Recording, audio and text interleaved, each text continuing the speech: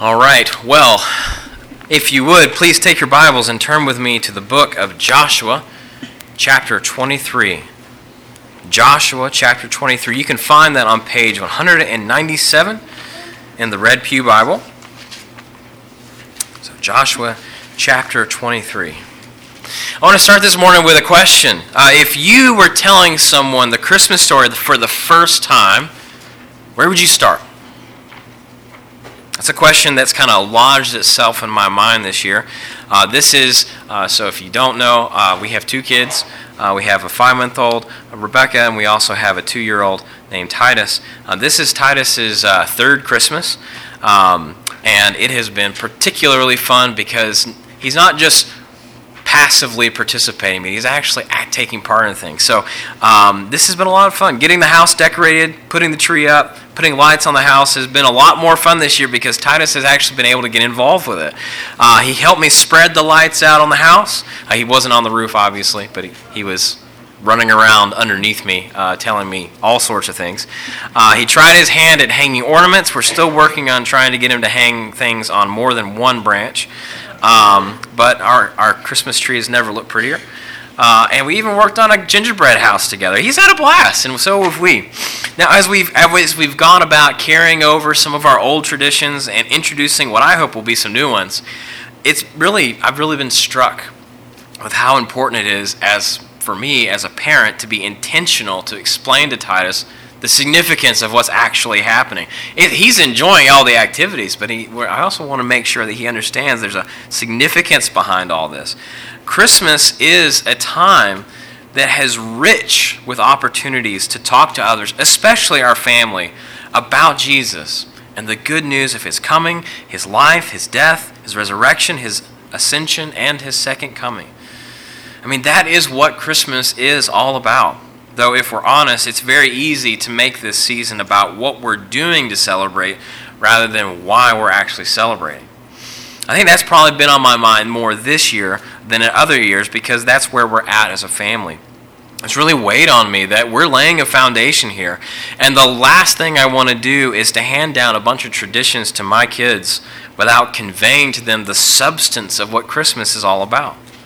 Now, if you read the devotional I sent out this week in the prayer email, then you know that the Christmas story begins long before the actual event of Jesus' birth.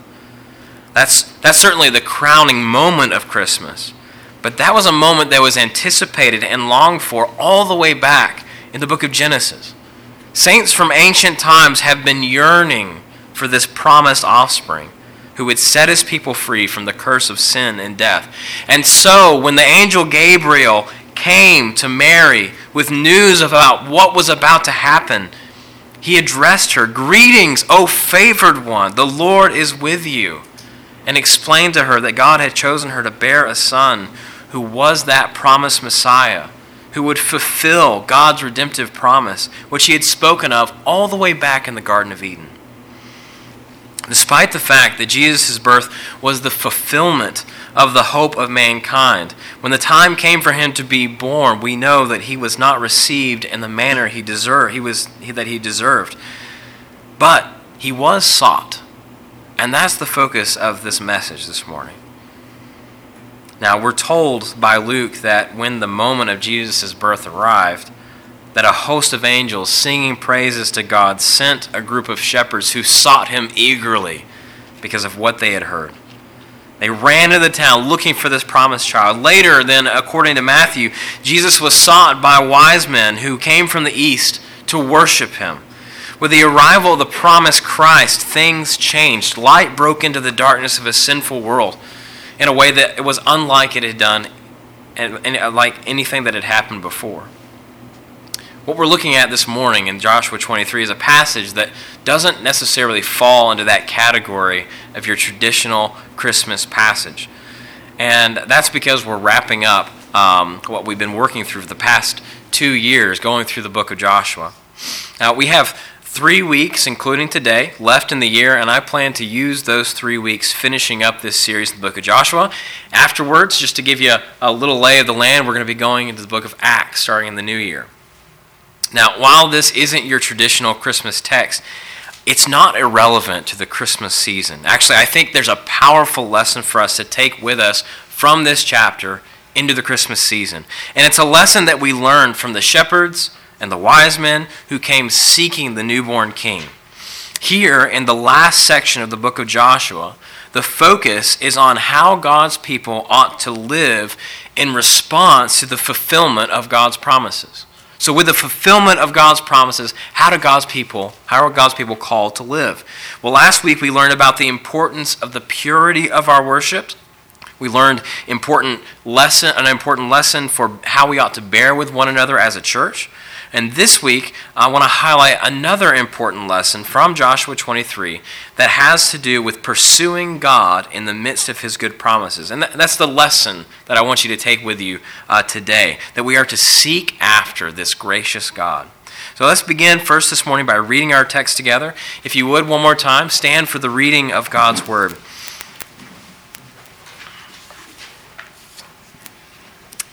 This is the word of the Lord.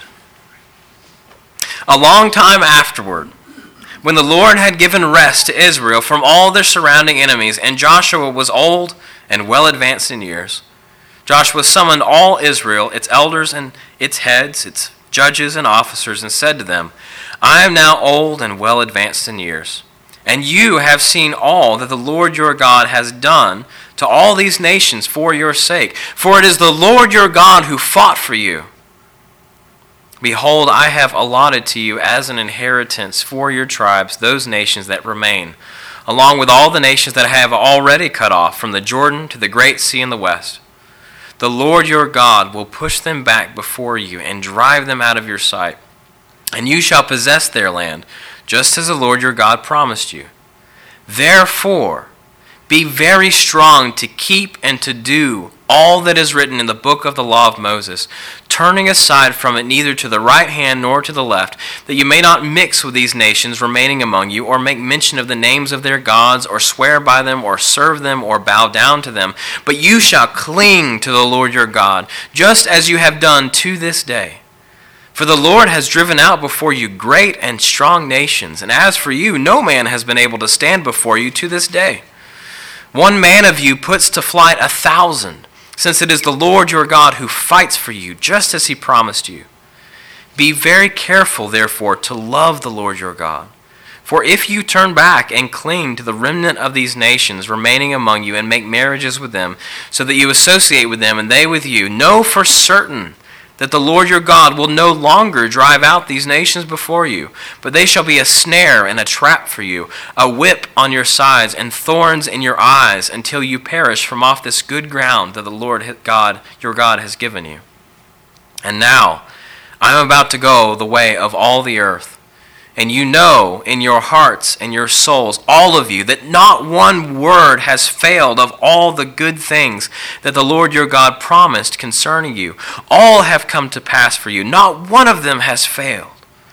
But just as all the good things that the Lord your God promised concerning you have been fulfilled for you, so the Lord will bring upon you all the evil things until he has destroyed you from off this good land that the Lord your God has given you, if you transgress the covenant of the Lord your God which he commanded you, and go and serve other gods and bow down to them. Then the anger of the Lord will be kindled against you, and you shall perish quickly from off the good land that he has given to you. That is the word of the Lord. Please be seated.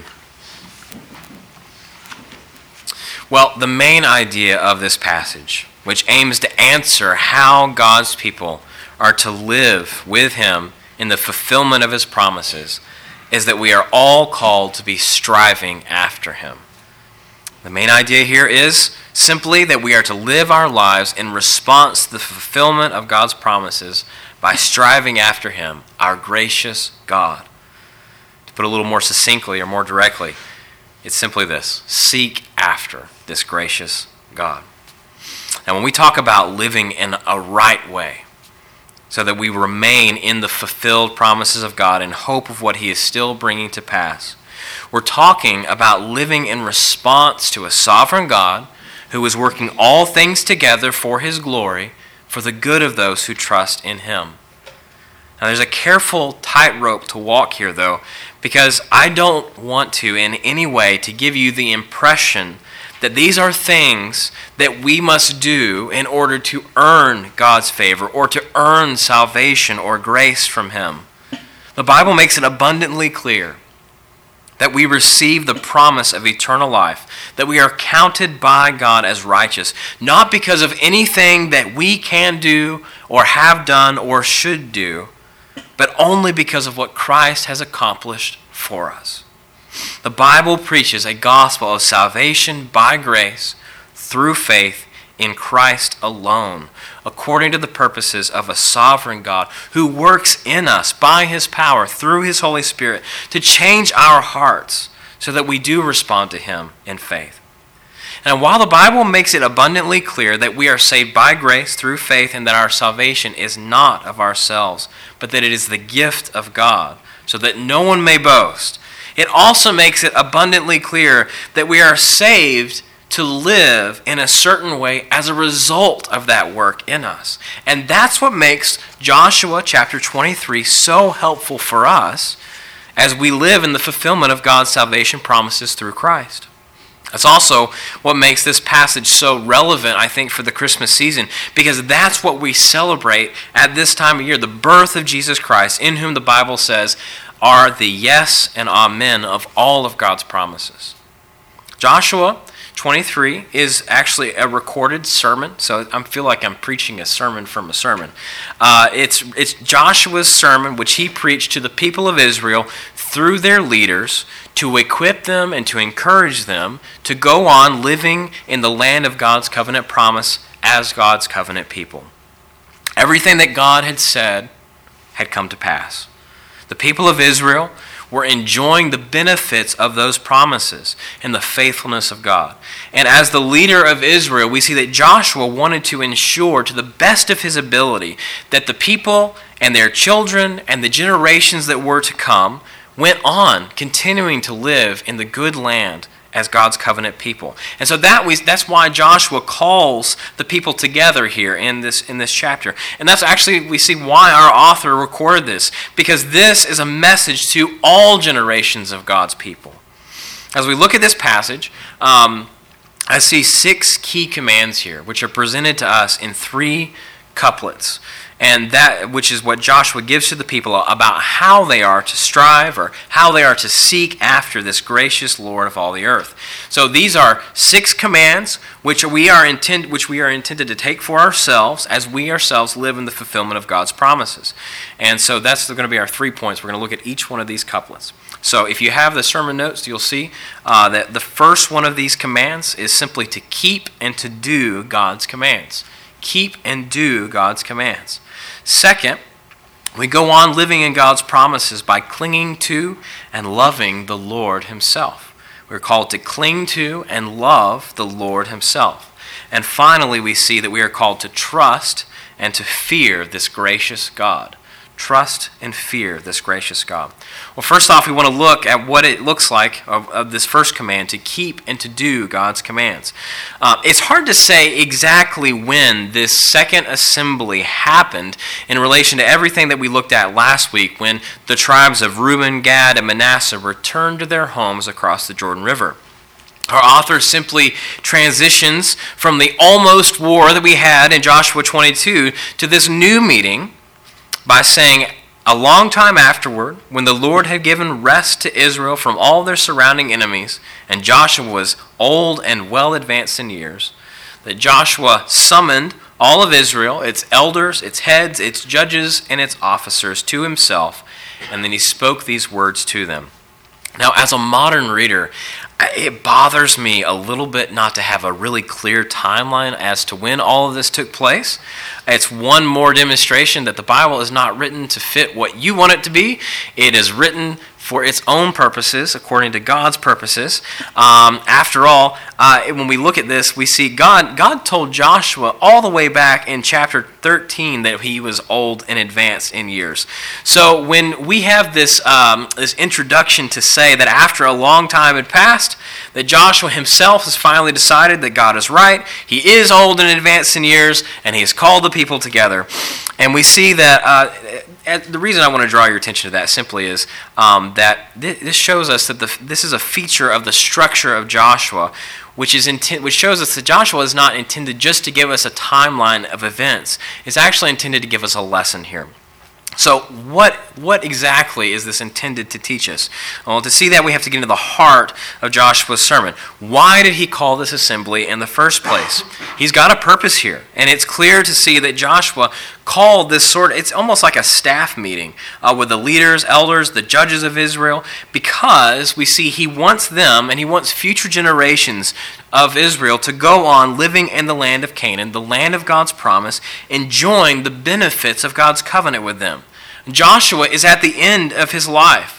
And as a wise and good leader, he's not just concerned about what has gone on during his lifetime, he's also concerned about what's going to happen once he's gone. He wants to see the future generations of God's people flourish. He doesn't want to see the faithfulness of this generation flag and fail. Rather, he wants to see it carried on, passed down to their children and to their children and so on, so that the world would see and know the glory of the living God who brought Israel out of Egypt, put them in a good land, and then dwelled with them and they with him. And we can tell that this is Joshua's concern by the way that he speaks in this sermon on behalf of past generations to this present generation of Israel about future generations that were to come. Look what he says, starting in the second part of verse 2. He says, I am old and well advanced in years.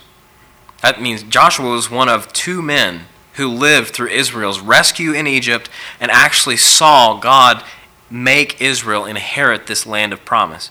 Now he's speaking to those who come after him. Verse 3, you have seen all that the Lord your God has done to all these nations for your sake. Now, this is important because Joshua is not talking to people who have just heard about what God has done or have just heard about God's promises. They had actually experienced them come to pass. They were witnesses to God's word and to God's power because it was done in their lifetimes. He had seen that through. These men and this generation of Israel had been especially equipped to give account to their children and their grandchildren and maybe even their great-grandchildren about how God had dried up the Jordan River on command, even though it was flooded. These are the people who smelled the dust that settled over Jericho as the walls came tumbling down. These are the men who saw enemy armies driven before them and who had enforced God's commands. They had experienced what Abraham's children had longed for nearly 600 years. They were witnesses to God's power. They were witnesses to the faithfulness of his word. And now, because of that, Joshua is calling them to live in a certain way in response to all that God had done for them. You get a sense here that this is a moment not unlike when Jesus sent his disciples out and the apostles and all who had witnessed his resurrection. What did Jesus call them? Well, in Acts 1, verse 8, Jesus says, you will be my witnesses in Jerusalem and Judea and Samaria and to the end of the earth. The duty of a witness is to tell others about what they have seen and experienced. So just like the apostles and the first disciples of Jesus, everything that these leaders in Israel had seen was a testament to them about God's power, about the faithfulness of his word. And they had a duty as a witness to these things, especially since they were men of authority, to lead by example, to live with a right response to the fulfillment of those covenant promises as God's covenant people. Now, towards the end of his sermon, Joshua makes it clear that Israel's future is on the line here. And that's why he's called these men together, to exhort them and then the nation through them to live in pursuit of the God who had brought them to this place, to seek after this God of grace and to live rightly before him as his holy people. Now, the substance of this message is to look at these instructions and to take them in for ourselves.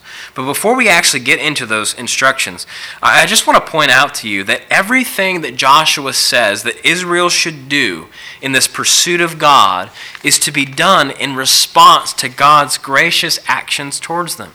And notice how in the second part of verse 3 and then into verse 5, Joshua there, he's recounting God's work. He's reminding them that they have what they have, not because they have achieved this for themselves, but because God has done it for them, that He is with them. God is the warrior who went before them and put these nations and armies to flight. God is the one who strategically gave each portion of the land to each tribe through Joshua. And in verse 4, Joshua looks to the future and says, "Behold, I have allotted to you as an inheritance for your tribes these nations that still remain, along with the nations that I have already cut off, from the Jordan to the great city in the west, or the great sea in the west. The Lord your God will push them back before you and drive them out of your sight, and you shall possess their land, just as the Lord your God promised." So, past, present, and future, Joshua is calling these witnesses to credit God rightly for the wonders that they have witnessed, for the fruits of the land that they now enjoy, and for the future expansion of Israel which is to come. All these things, every one of them, are the benefits given to Israel by a gracious, holy, mighty God, the Lord, the creator of heaven and earth, who chose them for Himself to be His covenant people. There is grace all over this passage, which is important because it drives home the fact that all this practical instruction that we're set to receive is a manual for how to live in response to a gracious and good God. I want you to see that because a lot of times when people think about the Old Testament, they don't think about God as gracious. They think of Him as some sort of cruel taskmaster. That's not at all what we have going on in Joshua 23. We have a call to pursue a gracious God, a God who had given Israel everything and fulfilled every one of His promises in spite of their unfaithfulness. God's love is not something that we receive and then go about our business unaffected. It has an impact on us, and it changes the way we live and think and prioritize. And this is a function of His grace. And we pick up on that reality in verse 6, where Joshua says, "Therefore." So, because of everything that these men had witnessed, and all that future generations are going to witness about God concerning His faithfulness and His power, Joshua says, "Therefore, be very strong to keep and to do all that is written in the law, in the book of the law of Moses, turning aside from it neither to the right hand nor to the left." Now, let's notice the pattern here. Notice the pattern that's going on. Israel has seen God's power. It has seen His faithfulness to do everything that He says He will do. Not one word has fallen to the ground void. Not one. Therefore, so because of that, Joshua says to do two things. He says, be very strong. First, to keep, and second, to do all that God has commanded in the book of the law. So what we've got going on here is a call to action that is based on the gracious work of God, past, present, and future on their behalf. The reason that pattern is important is because it demonstrates to us that Israel's obedience, and by extension our obedience, is intended to be a response to a gracious God. Obedience is not the way that we earn God's favor, but it is rather the right way to respond to the favor He has already shown us according to His grace. The reason I bring that up is because it is so easy for the human mind and the human heart to treat obedience to God as a means to earn God's favor, whereas even here in the Old Testament, in Joshua chapter 23, we are seeing that obedience is the right response to the grace of God, which has been received in spite of our weakness, in spite of our sin, and in spite of all the ways that we have fallen short. The purpose of the law was to show Israel the path of life. God had commanded His people, be holy as I am holy. What does that look like? Well, that's what the law does. The law shows us what holy living looks like. More than that, we understand in the gospel that the law provides the occasion for forgiveness and redemption, since we understand in the good news that Jesus has come, that he came to fulfill the law and the prophets through his perfect obedience, and that he has secured our salvation from the demands of the law by suffering for sins in the place of his people. So when Joshua issues this command to be strong, he's extending the command actually that was given to him when God called him into service. And now he's extending that to these men who are going to lead Israel. And he calls them to walk in light of God's word. He calls them to live in obedience to God and to trust in the faithfulness of his word and the power of his might. It's vital that we see this pattern in Joshua 23, because I think that we can tend to fall into either one of two ditches as we walk on the path that God has called us to. We can fall into the ditch of legalism, where we look at God's commands as a way to earn God's favor, or we fear God because we think, if I don't do these things, then I will lose his love. The other ditch that we can fall in is into the ditch of license, where we live without regard for God's instructions or for what he has told us to do in our lives, presuming on God's grace, twisting knowledge of that grace as an opportunity for sin. We stop fearing God. We live the way that we want because we say, well, God has to forgive us. He says in his word. Those are two devastating ditches that we can fall into. And Joshua chapter 23 helps us to navigate that risk. Joshua urges these leaders the way that he does because he knows that unless Israel conducts itself by the rule of the word of God, they would never thrive in this land, but rather perish in it, just like the nations that they had replaced. God's word is the path of life. You can't ignore it and live. The gracious power of God must drive us forward in eager obedience to him. If it doesn't, we show that we are not God's friends, but rather that we are his enemies.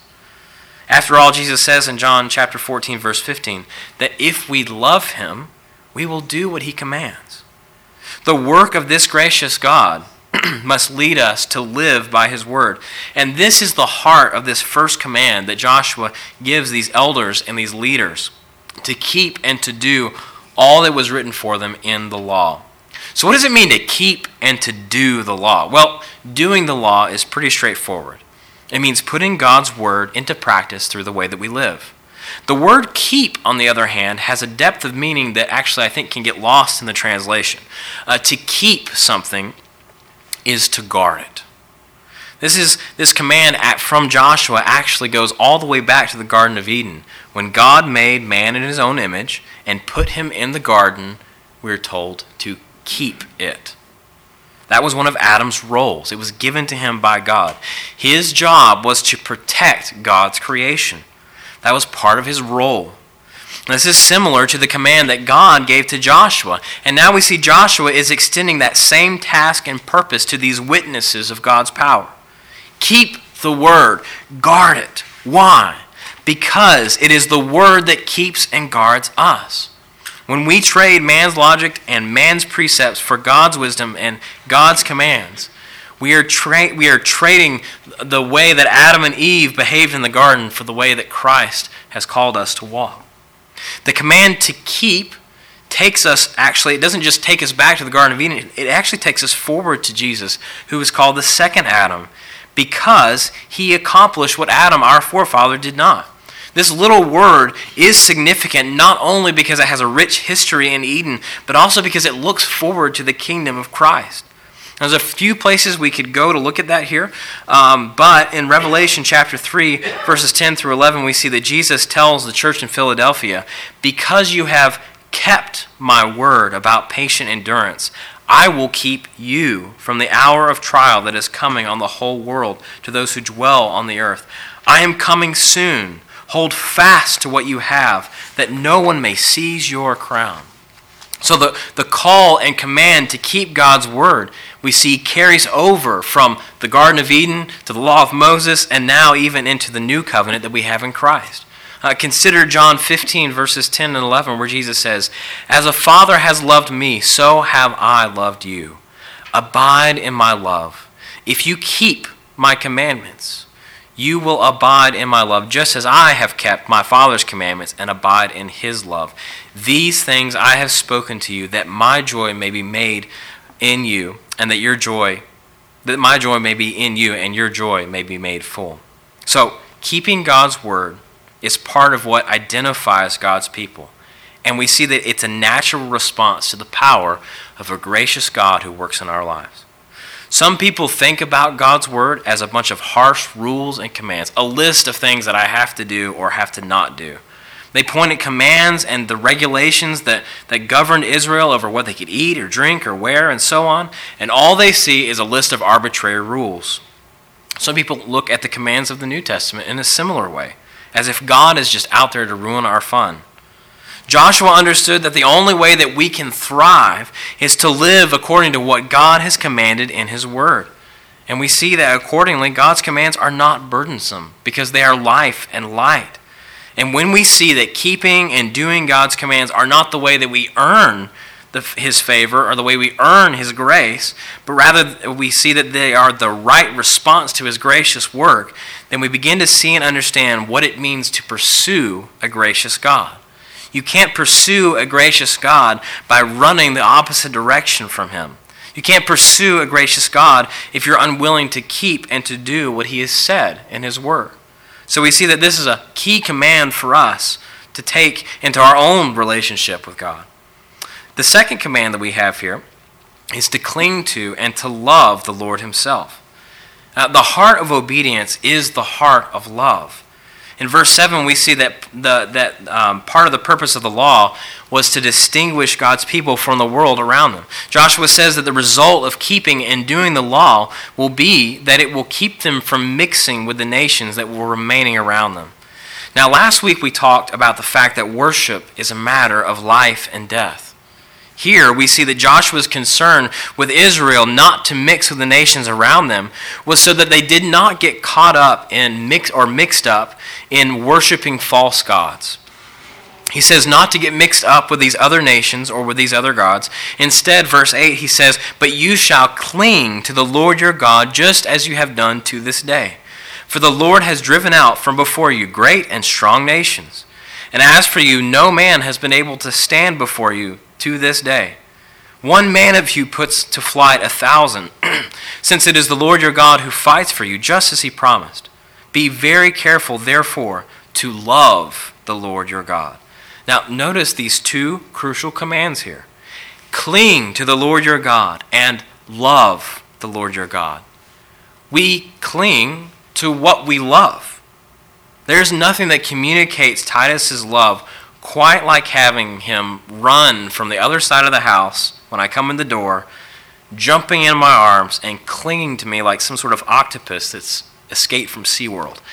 I mean, he grabs you, and you know that it's a pure love.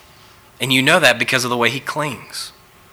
God is not interested in forms of worship that are not matched with a heart of worship. He alone is worthy of our highest love.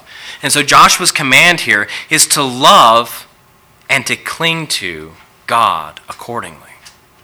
Jesus tells us that this is the greatest command of the law, to love the Lord your God with all your heart, with all your soul, with all your mind, and with all your strength. To love God with the whole of who you are. When Joshua told these leaders to keep and to do the law, he was urging them not just to obey a bunch of commands, but to respond to the love that God had shown them with a right love of their own.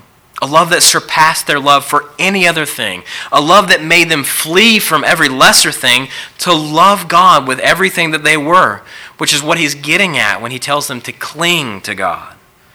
Joshua knew that even though Israel had seen all that God had done for them, even though they had seen the end of the wicked Canaanites, he knew that sin still had its allure. The fertility cults of the Baals and the Ashereths, with their abominable practices, which included sexual immorality and even in some cases child sacrifice, were still attractive to the Israelites, even though they knew the living God. even though they had seen how God deals with sin. Joshua warns the people that even though they had been faithful up to this point, the lion of temptation was still out there, prowling around them, waiting for its opportunity, waiting to destroy them. And so he warns them. He says, if you turn back and you cling to these nations that are among you still, and make marriages with them so that you associate with them and they with you, know for certain that the Lord your God will no longer drive out these nations before you, but they shall be a snare and a trap for you, a whip on your sides and thorns in your eyes until you perish off this good ground that the Lord your God has given you. That is a painful image, isn't it? I mean, you think about a trap, you can think about a lot of things. A bear trap has teeth. It'll cut your hand off. Whips on your side are painful. Thorns in your eyes? This is the picture of pain. Are these nations and their influences really all that bad? Well, yes, they are. And Joshua wants the people to understand that blurring the lines of holiness and sin is a deadly thing to do. God had called Israel out from the nations to be his holy people. Joshua warns them if they turned from God's grace and they clung to these other nations rather than to God, then it would bring pain and suffering, and they would eventually perish from off the good land that God had given them. And unfortunately, we know that Israel in its history did just that. The stories of Israel's exile are painful, but they were the fulfillment of Joshua's warning. But before we wag our heads at these foolish Israelites, let us stop and think about all the things that lure us from pursuing God with a whole heart. The idols and the temptations that led the Israelites astray, those things may have changed their shape, but they are still there. The danger that Joshua warns Israel of here is the same danger that Paul warned the church, the Corinthian church, in 2 Corinthians 6, verse 14, when he said, "Do not be unequally yoked with unbelievers. For what partnership has righteousness with lawlessness? Or what fellowship has light with darkness? What accord has Christ with Belial," which is another name for Baal? "What portion does a believer share with an unbeliever? What agreement has the temple of God with idols? For we are the temple of the living God. As God says, I will make a dwelling among them and walk among them, and I will be their God, and they shall be my people. Therefore go out from their midst and be separate from them, says the Lord, and touch no unclean thing. Then I will welcome you, and I will be a father to you, and you shall be sons and daughters to me." There is a call for Christians to cling to God and to love God with their whole heart. And there's also a call to be distinct, to be holy as God is holy, to flee all unclean things. And there's a lot of debate in Christian circles about what it actually means to be in the world and not of the world.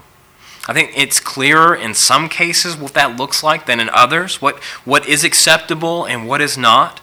We need the discernment of the Spirit in that as we live our lives, because we are called to be a light in dark places. And that doesn't mean we just separate ourselves and go be monks somewhere.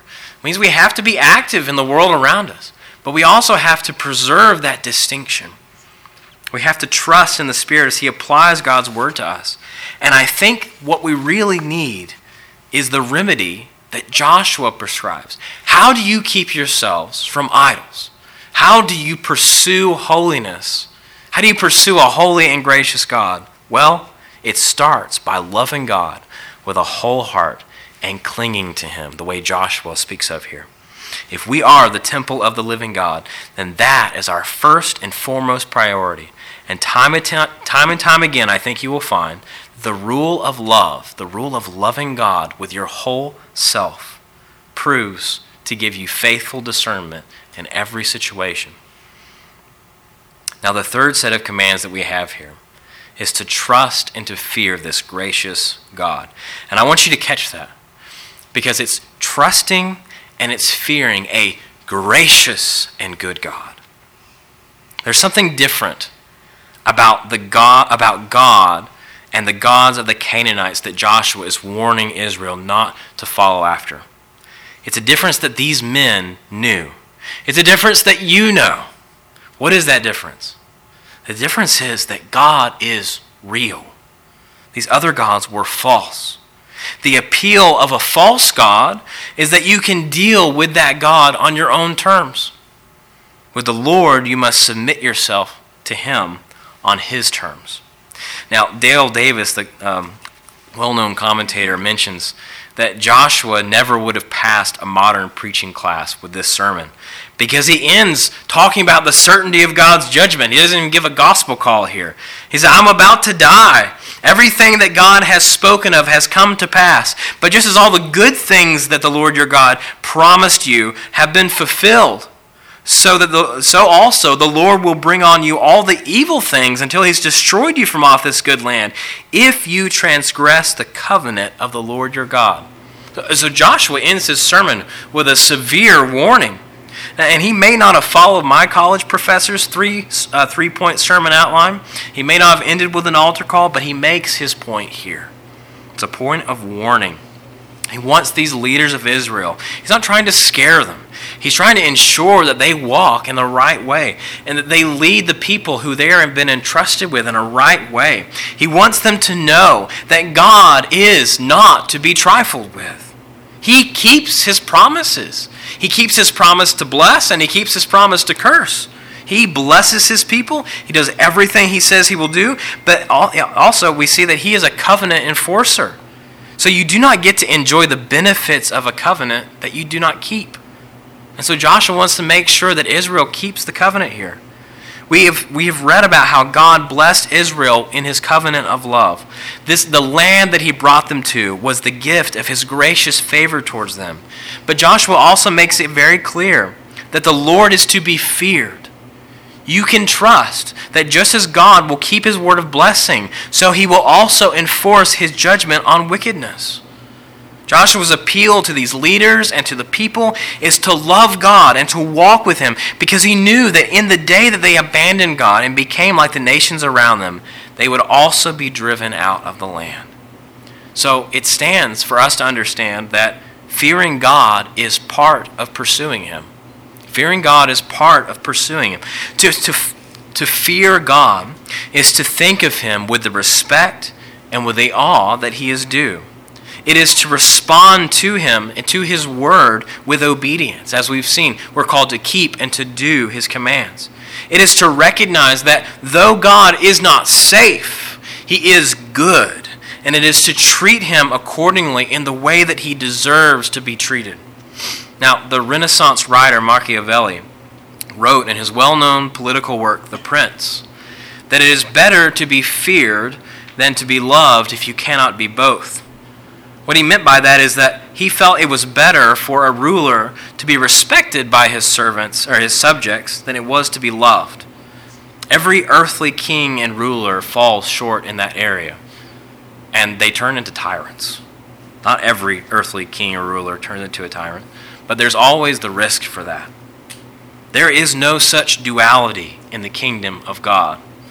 God is gracious and good.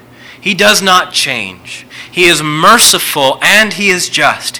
He upholds righteousness by the power of his might, and he judges wickedness with perfect fury. God is to be both loved and feared, respected and trusted. He is worthy of our worship and our praise. He is worthy of our affection. He is worthy of our pursuit. As Joshua wrapped up this sermon to these leaders, he did so with a warning, based on everything that they had seen, not to forget that God keeps his promises to bless those who seek after him and enforces justice on those who do not. This chapter ends by really bringing to our light the severity of God. But it also, it doesn't exclude the kindness of God. Instead, it shows both of them to us, showing them that they're not opposed to each other, but rather they are functions of the glory of God's perfect holiness. So in our own pursuit of God, we learn to love true beauty and excellence as we see it in him. We learn to satisfy the deep longings of our heart in him. And we learn then to hate anything that would get in the way of that, anything that would get in the way of his glory. And we've looked at 3 sets of commands this morning from the book of Joshua, which instruct us on how to live in response to the fulfillment of God's promises. We've learned that we're called to keep and to do his word. We've learned that we're called to love and to cling to him. And finally, we've learned that we are to trust him and to fear him. As we'll see next week, the reality is that this is something we cannot do on our own. It takes a work of grace, a work that only God can do, and a work that God has done. When we think about the Christmas season, what we're celebrating is we're celebrating the work of God to bring grace to us, to make us inherit not just a land and a place, but to receive righteousness in Christ, to receive eternal life. And as we celebrate that, I hope that we'll call to mind these 3 sets of commands that will help us walk in pursuit of this great God who loves us. Let's pray. Lord God, we stand in awe of you. And it is so good to see that you never change. But your grace and your goodness stands forever. Father, as we read about your perfect justice, sometimes our hearts can recoil from it. But that's because we have a fallen notion of what true justice is. Father, when we think about Christmas and we think about the coming of Jesus, it's all too often the cross is the furthest thing from our mind.